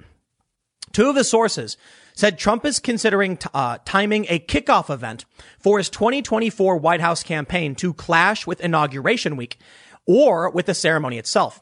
This would be a marked departure from protocol, with the outgoing president traditionally attending the incoming president's inauguration as part of a peaceful transition of power, a grace then President Barack Obama and Vice President Biden both afforded Trump in 2017. It comes as Trump took a break from his election legal battle over Thanksgiving weekend to play a round of golf at his club in Sterling, Virginia, Saturday for the second day in a row. He saluted and sported a MAGA hat as he disembarked Marine One at the Trump National Golf Club with his sons Eric and Don Jr. and Don Jr.'s girlfriend Kimberly Guilfoyle in tow. Don Jr. on Wednesday claimed he was cleared of COVID-19 in time for Thanksgiving, despite only announcing his infection the Friday before. Okay, I get it. Trump celebrated Thanksgiving and then he played golf. Will Donald Trump stage an event as such? I do believe so. But more to the point, the reason why I thought this story was interesting is kind of what I was alluding to earlier, just a minute or so ago, that there are 2 universes right now, the left and the right, and they are so far from each other. It's crazy. On the left, they say Tim Pool is a Trumpist trumpet and all of his Trump supporter followers and blah, blah. And then when you go to the Donald.win, it's a bunch of memes of me calling me a bald cuck. So sure, it is what it is, I suppose. But look, the right knows what the left is thinking. The left doesn't know what the right is thinking. The left thinks the right is evil, but the right thinks the left is misguided. These are very common tropes. And I think the issue is that the left is defined by people who just watch mainstream media and they are low information, or at least they tend to be. There are priests of the cathedral, to cite Michael Malice's. You may be familiar with Michael Malice. He calls it the cathedral. It's the establishment. I'm probably getting it wrong, but it's like the political and media establishment. And they have their preachers and their priests. They have their religion, as it were. And while most of the people may be low information, having no idea what's going on, there are people who certainly do know what's going on and manipulate the large masses using, the mainstream media apparatus, which is why you get stories like this. If you were going to see a story from Rudy Giuliani, from Donald Trump, or from any of these people who actually would come out and say something, because keep in mind, this is from 3 unnamed sources close to the president. I don't buy it. The people close to the president are screaming that they won the election. They're not going to be going, we're planning an event because Trump lost. That to me is weird. However, let's read more. They say, in another sign he may be coming to terms with his election defeat, the sources told the Daily Beast Trump is already planning for his comeback run for the 2024 White House race. They said the president is in close talks with advisors on specifics, including the timing of its launch, in efforts to continue to keep the spotlight firmly on him and away from his Democrat successor. Trump allegedly boasted to his aides that he is confident he will continue to stay in the public eye, and the media will continue to provide him coverage because he said Biden is boring and doesn't bring the ratings he does. His plot to draw the attention away from the inauguration day on January 20th would be a dramatic disregard for the process of a peaceful transition to power from one president to the next. On January 20th, 2017, when Trump was sworn in the Oval Office, Obama and Biden were in attendance with their wives, and the administration tried to create a smooth transition to Trump in the lead up. That's just a bald-faced lie. Obama's administration. And look at it. Obama's not, that's not a real smile. It's fake. Look at it. Look at Michelle Obama with that look on her face. I'm kidding, by the way. I'm joking. But no, the Obama administration held that meeting where they tried going after Trump, his advisors. They accused him of being, a Russian agent, and then jammed up his administration. For a long time, people had been claiming that Barack Obama was running some kind of shadow government because he lived with like a mile away from the White House. Now they're claiming Trump is going to do the same thing. Things ain't looking too good right now in the political landscape in this country. Go over to the Donald.win if you are a Trump supporter, and you will see what they're talking about. I'll tell you this. You spend some time lurking the Donald.win, you will become firmly convinced Donald Trump not only did win, except they cheated, you will become convinced that he is going to be declared victorious. It may be true. Personally, I have a normalcy bias, so I just look to the way things, are like. I just can't imagine some crazy historical turnaround, but it is entirely possible. But that's the important factor here, the disparate universes. Unfortunately for the left, well, I'll put it this way. The Donald.win is hyper partisan to the most extreme degree possible. I'm not saying they're extremists. I'm saying you cannot love Trump more than the people over at the Donald.win. That being said, they do often get things right and they do deeper dives and investigations, but it all usually is pro-Trump. So that does muddy things up a bit. But if you were to follow both mainstream news and the Donald.win, you would be the best informed there is.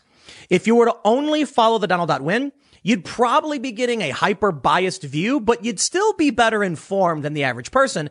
And if you only watch the mainstream media, well, then you're a low-information belligerent in the culture war, and you have no idea what's really going on. You look at stories like this, and I'm sorry, I really don't think it's true. It does sound like Trump, but maybe that's all it is, something that sounds like Trump. You know what I see when I see Trump's tweets, when I see what his legal teams are talking about? The Republicans in Pennsylvania want to flip the electorate. They're calling in dispute. There's a resolution on the table for the House and the Senate in Pennsylvania that would claim their elections in dispute. That is great news for Donald Trump, and it could mean that Trump is going to win. To be reasonable, however, Trump did approve the transition, so maybe Trump is, hedging his bets. He's saying, okay, we got to try a victory, but we're going to start the process anyway. I'm not entirely convinced Trump thinks he's going to lose, because what does he have to lose? If Trump actually thought there was a chance he wasn't going to win, I think he would just throw his weight 100. Like, he wouldn't let Biden transition. That makes no sense. You got to understand there are subtle things Trump does, and you might not get it. I'm not saying he's playing 4D chess, but look at it this way. They issued Giuliani and Jenna Ellis, Trump's, advisor and lawyer, issued a statement saying Sidney Powell was not on Trump's legal team. Everyone then laughed and mocked Sidney Powell. And then Trump pardoned Michael Flynn a couple days later.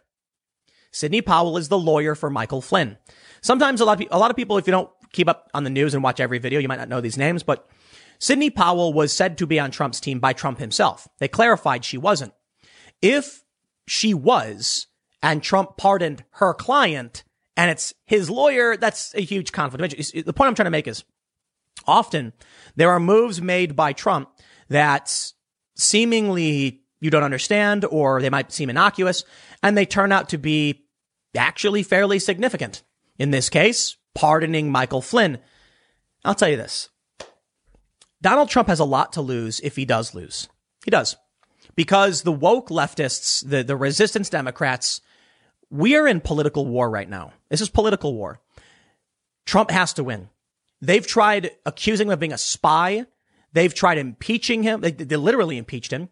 They are going after him with everything they have. And I really do believe at the state level, they'll try and lock Trump up. Because this is no longer about, for the past 4 years, we have not been dealing with normal government. And a lot of people don't want to say civil war or anything like that. But Mother Jones called it political civil war. I think that's where we're at right now. Trump is going to do literally everything in his power to make sure he wins. And that means getting Republicans to just dispute the election so Trump can get the Electoral College victory. That's it. Because the alternative is worse. January 21st is going to be a crazy day. Let me tell you that. January 20th is going to be a crazy day. And the 19th. Oh, man, January is going to be crazy. I hope you're ready. Stick around. I got a couple more segments coming up in just a few minutes, and I will see you all shortly. This is what ego, arrogance, and narcissism looks like. From Caitlin Collins of CNN, the crew that got President Trump to answer his first question in over 3 weeks. Proud to be a part of it. Happy Thanksgiving. All of these people I find to be detestable. Maybe there never was real journalism, because I've certainly never been involved in whatever it is they claim is journalism. So maybe it never really existed because the major corporations were never journalists. But I like to think that my job and what I did, mostly before I started doing more political commentary, was real journalism. And that's why I rejected these organizations and rejected things like this. You know what a journalist is supposed to do? A journalist is supposed to collect and disseminate information. We used to refer to it as public intelligence. There's government intelligence. You get classified information and public information to a certain degree. You have private intelligence, which is there's firms. I won't name any of them, but what they do is they gather intelligence from around the world and they share it for a cost with top, very wealthy clientele. You might have somebody who wants to invest in, say, oil. So they go to these private intel firms and say, what's happening on the ground in these countries? And they'll say, here's what no one knows. Top secret stuff. Because if people find out, it could change the circumstances, and they want, rich people might want to exploit circumstances. Then you have public intelligence. That's what me and my friends did. And we didn't consider it journalism because journalism like CNN is garbage. This was the goal. We would collect information. We would try and figure out what was true and then just let it out. The idea was that if humans had proper data on what was going on, the decentralized network that is the human mind and human society could figure out ways to solve our problems better than any individual could. That's what journalism's supposed to be. You got a democracy or some kind of democratic institution. Maybe you're voting for a representative, and then journalists make sure that you know enough to make an informed decision. Instead, this is what we get. And you know what? Maybe we deserve it. This is a selfie of a bunch of people, I guess, who are the journalists, let's do air quotes, in the White House. This is their priority. Hey, everybody, let's take a selfie together. Now, to be fair, I wonder how many of these people knew what she was going to tweet. I guess they did. Maybe they didn't. Maybe she was like, hey, guys, let's get a selfie together. And they're like, okay, now they're getting dragged for not social distancing. They're indoors. Sure, fine, whatever. But this is the perfect example of what journalists have become. I give you from the Daily Mail, a reporter's revenge. How CNN White House correspondent who has repeatedly clashed with Trump took humiliating picture of him behind tiny desk that sparked Diaper Don memes. And we have this tweet from Caitlin Collins. President Trump is holding a video teleconference with members of the military throughout the world. He's calling in from the diplomatic reception room. To be fair, I say that a lot, don't I? It's just a picture of Trump. She's not the one who put him at the desk. So I don't know why they're acting like it's she's the one who got revenge on him. That's kind of dumb. You have this other photo from Reuters, which is actually a much better photo. They got low and they took a photo, and it still does kind of look ridiculous for Trump. Let's be reasonable here. Why was Trump sitting in that very low chair with this tiny desk that was a little too tall? It's just weird. But I really don't care. It's not news that's going to affect my life, nor am I at all concerned about it. They say Collins' photo was not the only one taken of the tiny desk, but hers had the most impact. This is the news they write about. Bravo, Trump sat at a tiny desk. Okay, fine.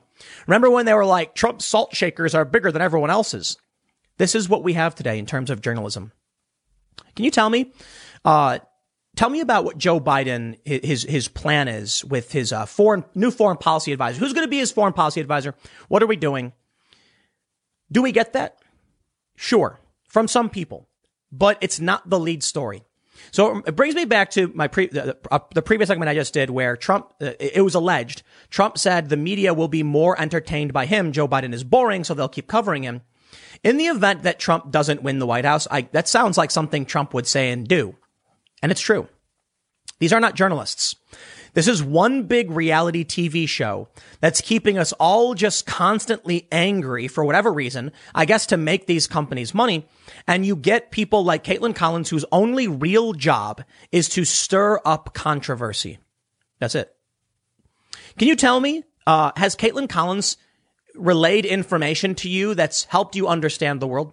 Some of you might say yes, but then I would argue that you probably aren't exploring the news if you're only getting it from her. What she and Jim Acosta do is reality TV. They're bit players. The whole goal is like, can we get screen time where we fight with the president to generate ratings? You see it all the time. Instead of saying, they'll go to ask Trump a question and they'll argue with him. Instead of saying, Mr. President, you recently announced that there's going to be a troop withdrawal from Afghanistan. Will that be a total withdrawal, or are there going to be remaining troops in Afghanistan in the near future?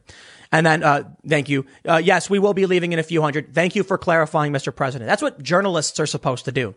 Trump could say, I'm going to ban cookies. And then everyone can freak out. And a journalist is going to say, are you banning every kind of cookie? Are there some cookies that won't be banned? Why are you banning cookies? And then Trump will say, yes, we're only banning Oreo cookies because it's actually not really food. It's made of cardboard. I'm kidding, by the way. I like Oreo cookies. Forgive me. But, to get clarification, we don't get that. What do we get? Jim Acosta fights with the White House aide and they like wrestle over a microphone. Caitlin Collins takes a selfie. She's like, look at us. We got Trump to answer a question. So what? He's a guy. He doesn't have to answer questions or do press briefings. You didn't get him to do anything. He chose to do it. How stupid is all of this? And then look at this. They show a bunch of tweets. Looks like he is using a fourth grader's desk and borrowed the presidential seal from his golf cart. When I was leaving my job and training my replacement, I had to sit at a folding table while my replacement got my office. LOL, my crappy folding table was twice this size. I mean, the desk it's actually kind of tall. I don't know why. These tweets are exactly what Caitlin Collins and Jim Acosta and CNN are trying to do. It's exactly what Brian Stelter tries to do. So long as these people, you know what? I'll say this. To Brian Stelter's credit, he does try to debunk things, but it's like a game of tennis. It's like bad information comes his way and he swats it back with even worse information. Sometimes he does debunk things, but doesn't clarify them. So he's factual, but not truthful. But I don't understand how he thinks he can step up and claim that their network is doing a good job and that they're the ones who are fact checking and giving you the honest, gosh darn truth when you have this, when you have tweets like this. I don't take selfies. Go to my Instagram. It's like never a picture of me. Nah, I don't. I don't. I think I may have posted one because someone took a picture of me with a guest. Honestly, I don't think so. I think other people post it. Even when I post skate videos, it's like I'm posting it. Well, to be honest, I have a head mounted GoPro I'm trying out, but I usually film just first person because I want to film skating and post something, but I don't like posting pictures of myself. You know what it is? It's like that meme. There's a meme where it says how guys take pictures and it's like a picture of a bike and it's like how women, and it's like the bike, but the woman's face is like blocking the bike. You can't actually see it. That reminds me of what this is. They're so obsessed with themselves. They're the stars. You're there to hear them. They want to be the center of attention. News media has become the lowest common, like the lowest denominator in like being a public figure. People who want to be famous realized all they got to do is tweet stupid things about the president and claim I'm a journalist. That's what it is. I go to protests. I see activists. I'm a journalist. You go to the White House. What do you see? Caitlin Collins. I'm a journalist. They're not journalists. None of them are. Now, the left says, well, Tim, you're not a journalist. I never said that what I'm doing in every single piece of content is journalism. I'm doing political and cultural commentary, which is literally what I've said over and over again. However, I do journalism. I would never go to the White House and argue with Trump. That's ridiculous. I would never go to the White House and argue with Biden or Barack Obama. That's ridiculous. But I do reach out to people for comment. I do fact checking, and that's all journalism. In many of my segments, I actually do a ton of journalism.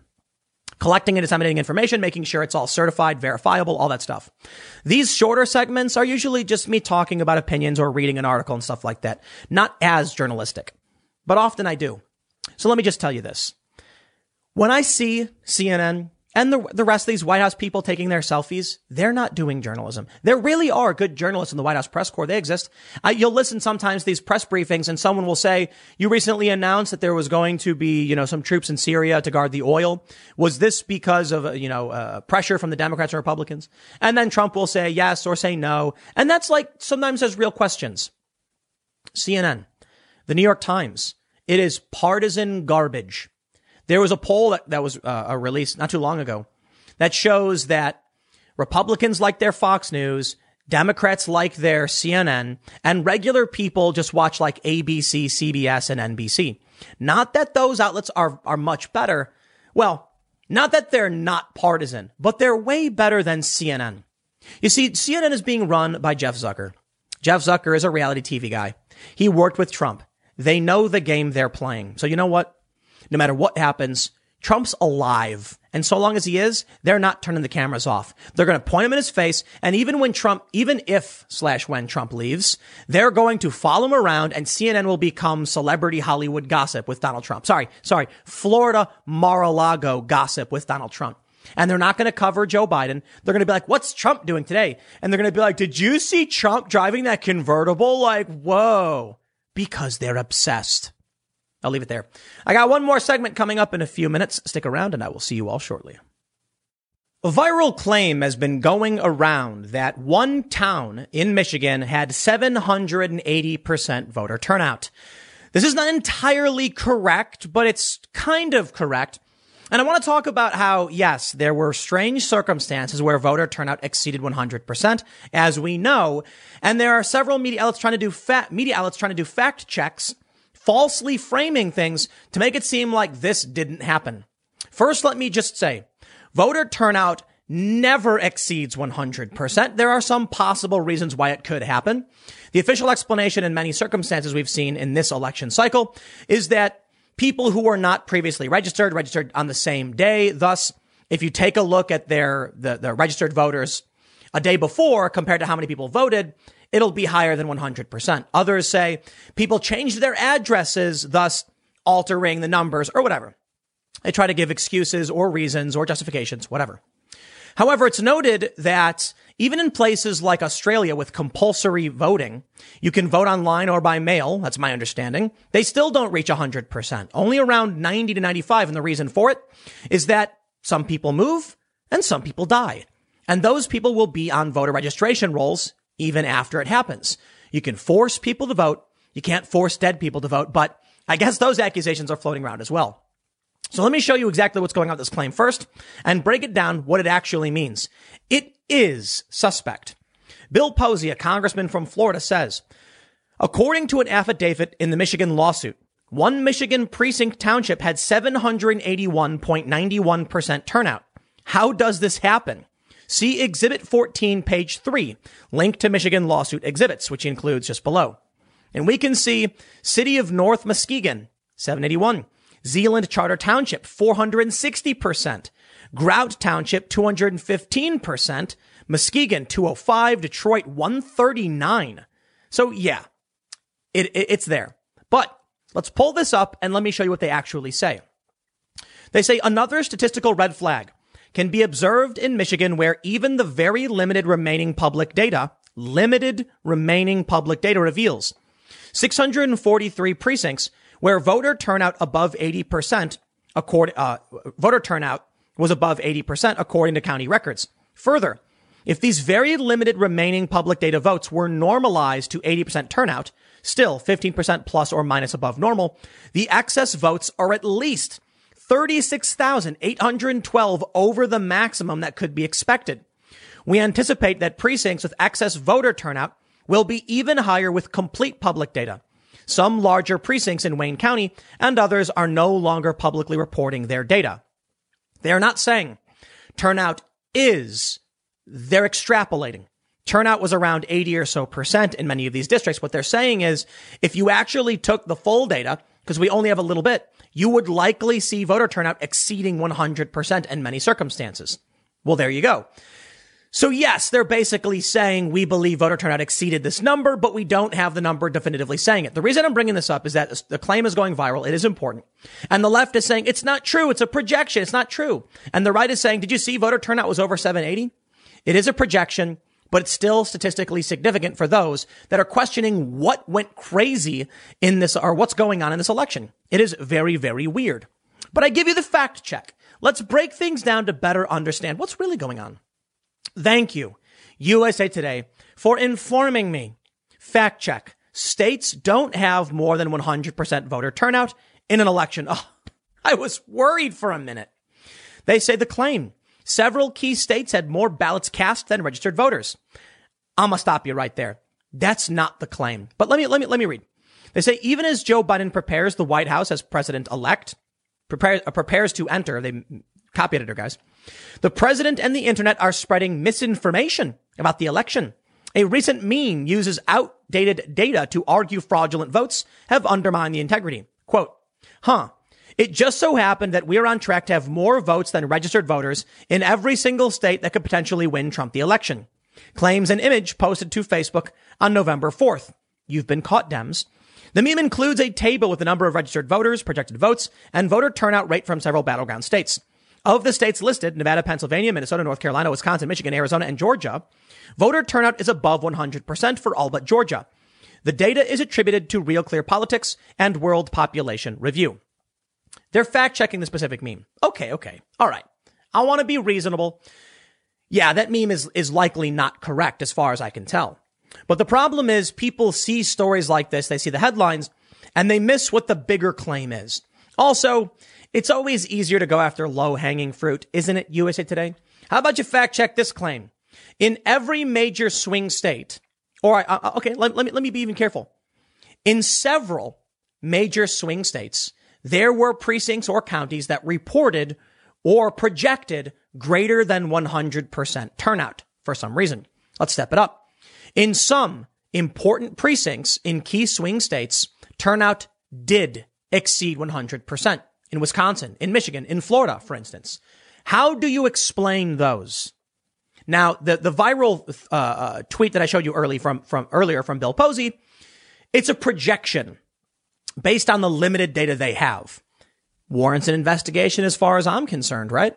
Most people, any honest person would say, sure, why not? Check this out. Analysis. How UCF's polling site managed to exceed 100% turnout. Oh, how did that happen? This is just one story. One. There's several. There's stories about it happening in Michigan and Wisconsin. I mentioned this. And it makes no sense. It defies logic. If you can't explain this, don't be surprised when the Republican legislatures say, we are going to appoint our own electors, and here's why. Here's the reality. The left and the right don't care to agree. They don't. The staunchest of Trump supporters say Trump won, period. Shut up, you're wrong.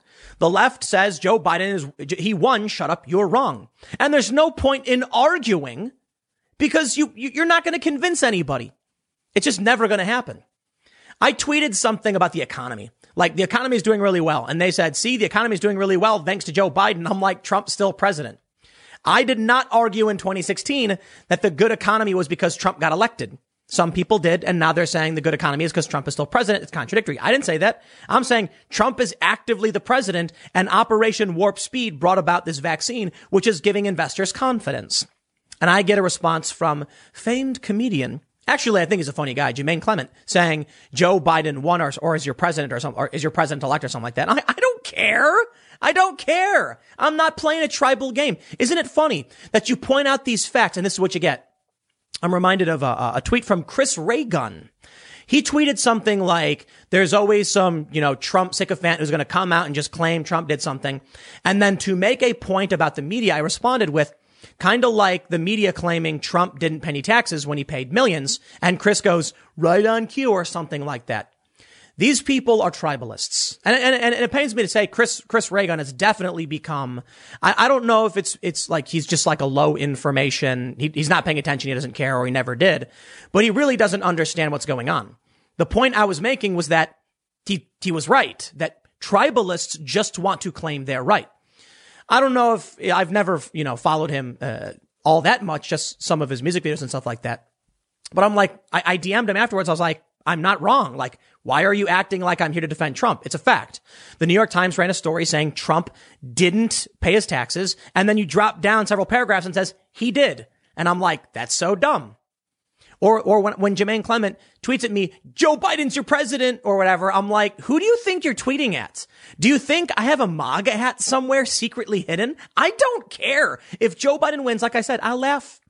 Trump supporters don't like it. They mock me for saying it. They post memes about me and then Donald.win. Look, man, I can't control the win. I can only direct I can't control the win. I can only change the direction of my sales as it goes. So if Joe Biden wins, what am I supposed to do? Cry about it? No, I'll speak up about it and do my thing. But I'm going to laugh because, yeah, okay, I guess. We'll see who wins. I think it's going to be Joe Biden, but Trump does have a path because of things like this. But I tell you, man, we're at the point where it doesn't even matter anymore. People just want to be in their tribe. They want to believe what they believe, and they don't want to have the responsibility to actually do any research. You want to know why first of all, let me tell you this. You know why there's a meme? Tim Pool is a milquetoast fence sitter. It's because someone commented on one of my videos a couple years ago saying Tim Pool is a milquetoast fence sitter. And I thought it was hilarious. And so I kept saying it. I thought it was great. You want to know why I thought it was great? Because I don't know everything. So I'm not going to come out and say definitively this, that, or otherwise. I'll show you a source and say, based on this source, here's what seems to be the case. And here's what we've heard before. But for the most part, I don't come out with political opinions on you may notice this. When was the last time you saw a video where I was doing just strict arguments on fiscal policy for the year 2021 and the deficit and whether or not we should have pro-choice versus life and Planned Parenthood? I don't. You don't see that stuff from me. I don't know everything. I just can tell you what's going on with the news as it pertains to the culture war. Not necessarily the political opinion on the individuals and what their policies are. In fact, I've praised Biden because he announced he wanted to pardon nonviolent drug offenders. I said Trump should do it because Biden's going to do it. It's a good thing. But the tribalists don't care. And here's the point. I think the right has a tendency to be correct because the left is low information. So, of course, when someone like, Chris Reagan tweets Trump sycophants, and then I just make a point agreeing with the tribalism, he takes issue with it. Yes. That's low information tribalism. The right will tell you, yes, I read the New York Times' story. It clearly states Trump paid $5.2 million in taxes. The left will say Trump didn't pay any taxes. So that's what we're left with. The right will say, here's the fraud. Here's the strange anomalies. This is in question. And the left will say, nuh-uh, Joe Biden won. Fraud, nuh-uh. I don't know how you solve for that. I really don't, but whatever. I'm not going to rant on. I'm done. It's Saturday, whatever. Hope you're all enjoying your holiday weekend. I will see you all tomorrow at 10 a.m. on this channel in the next segment. Thanks for hanging out.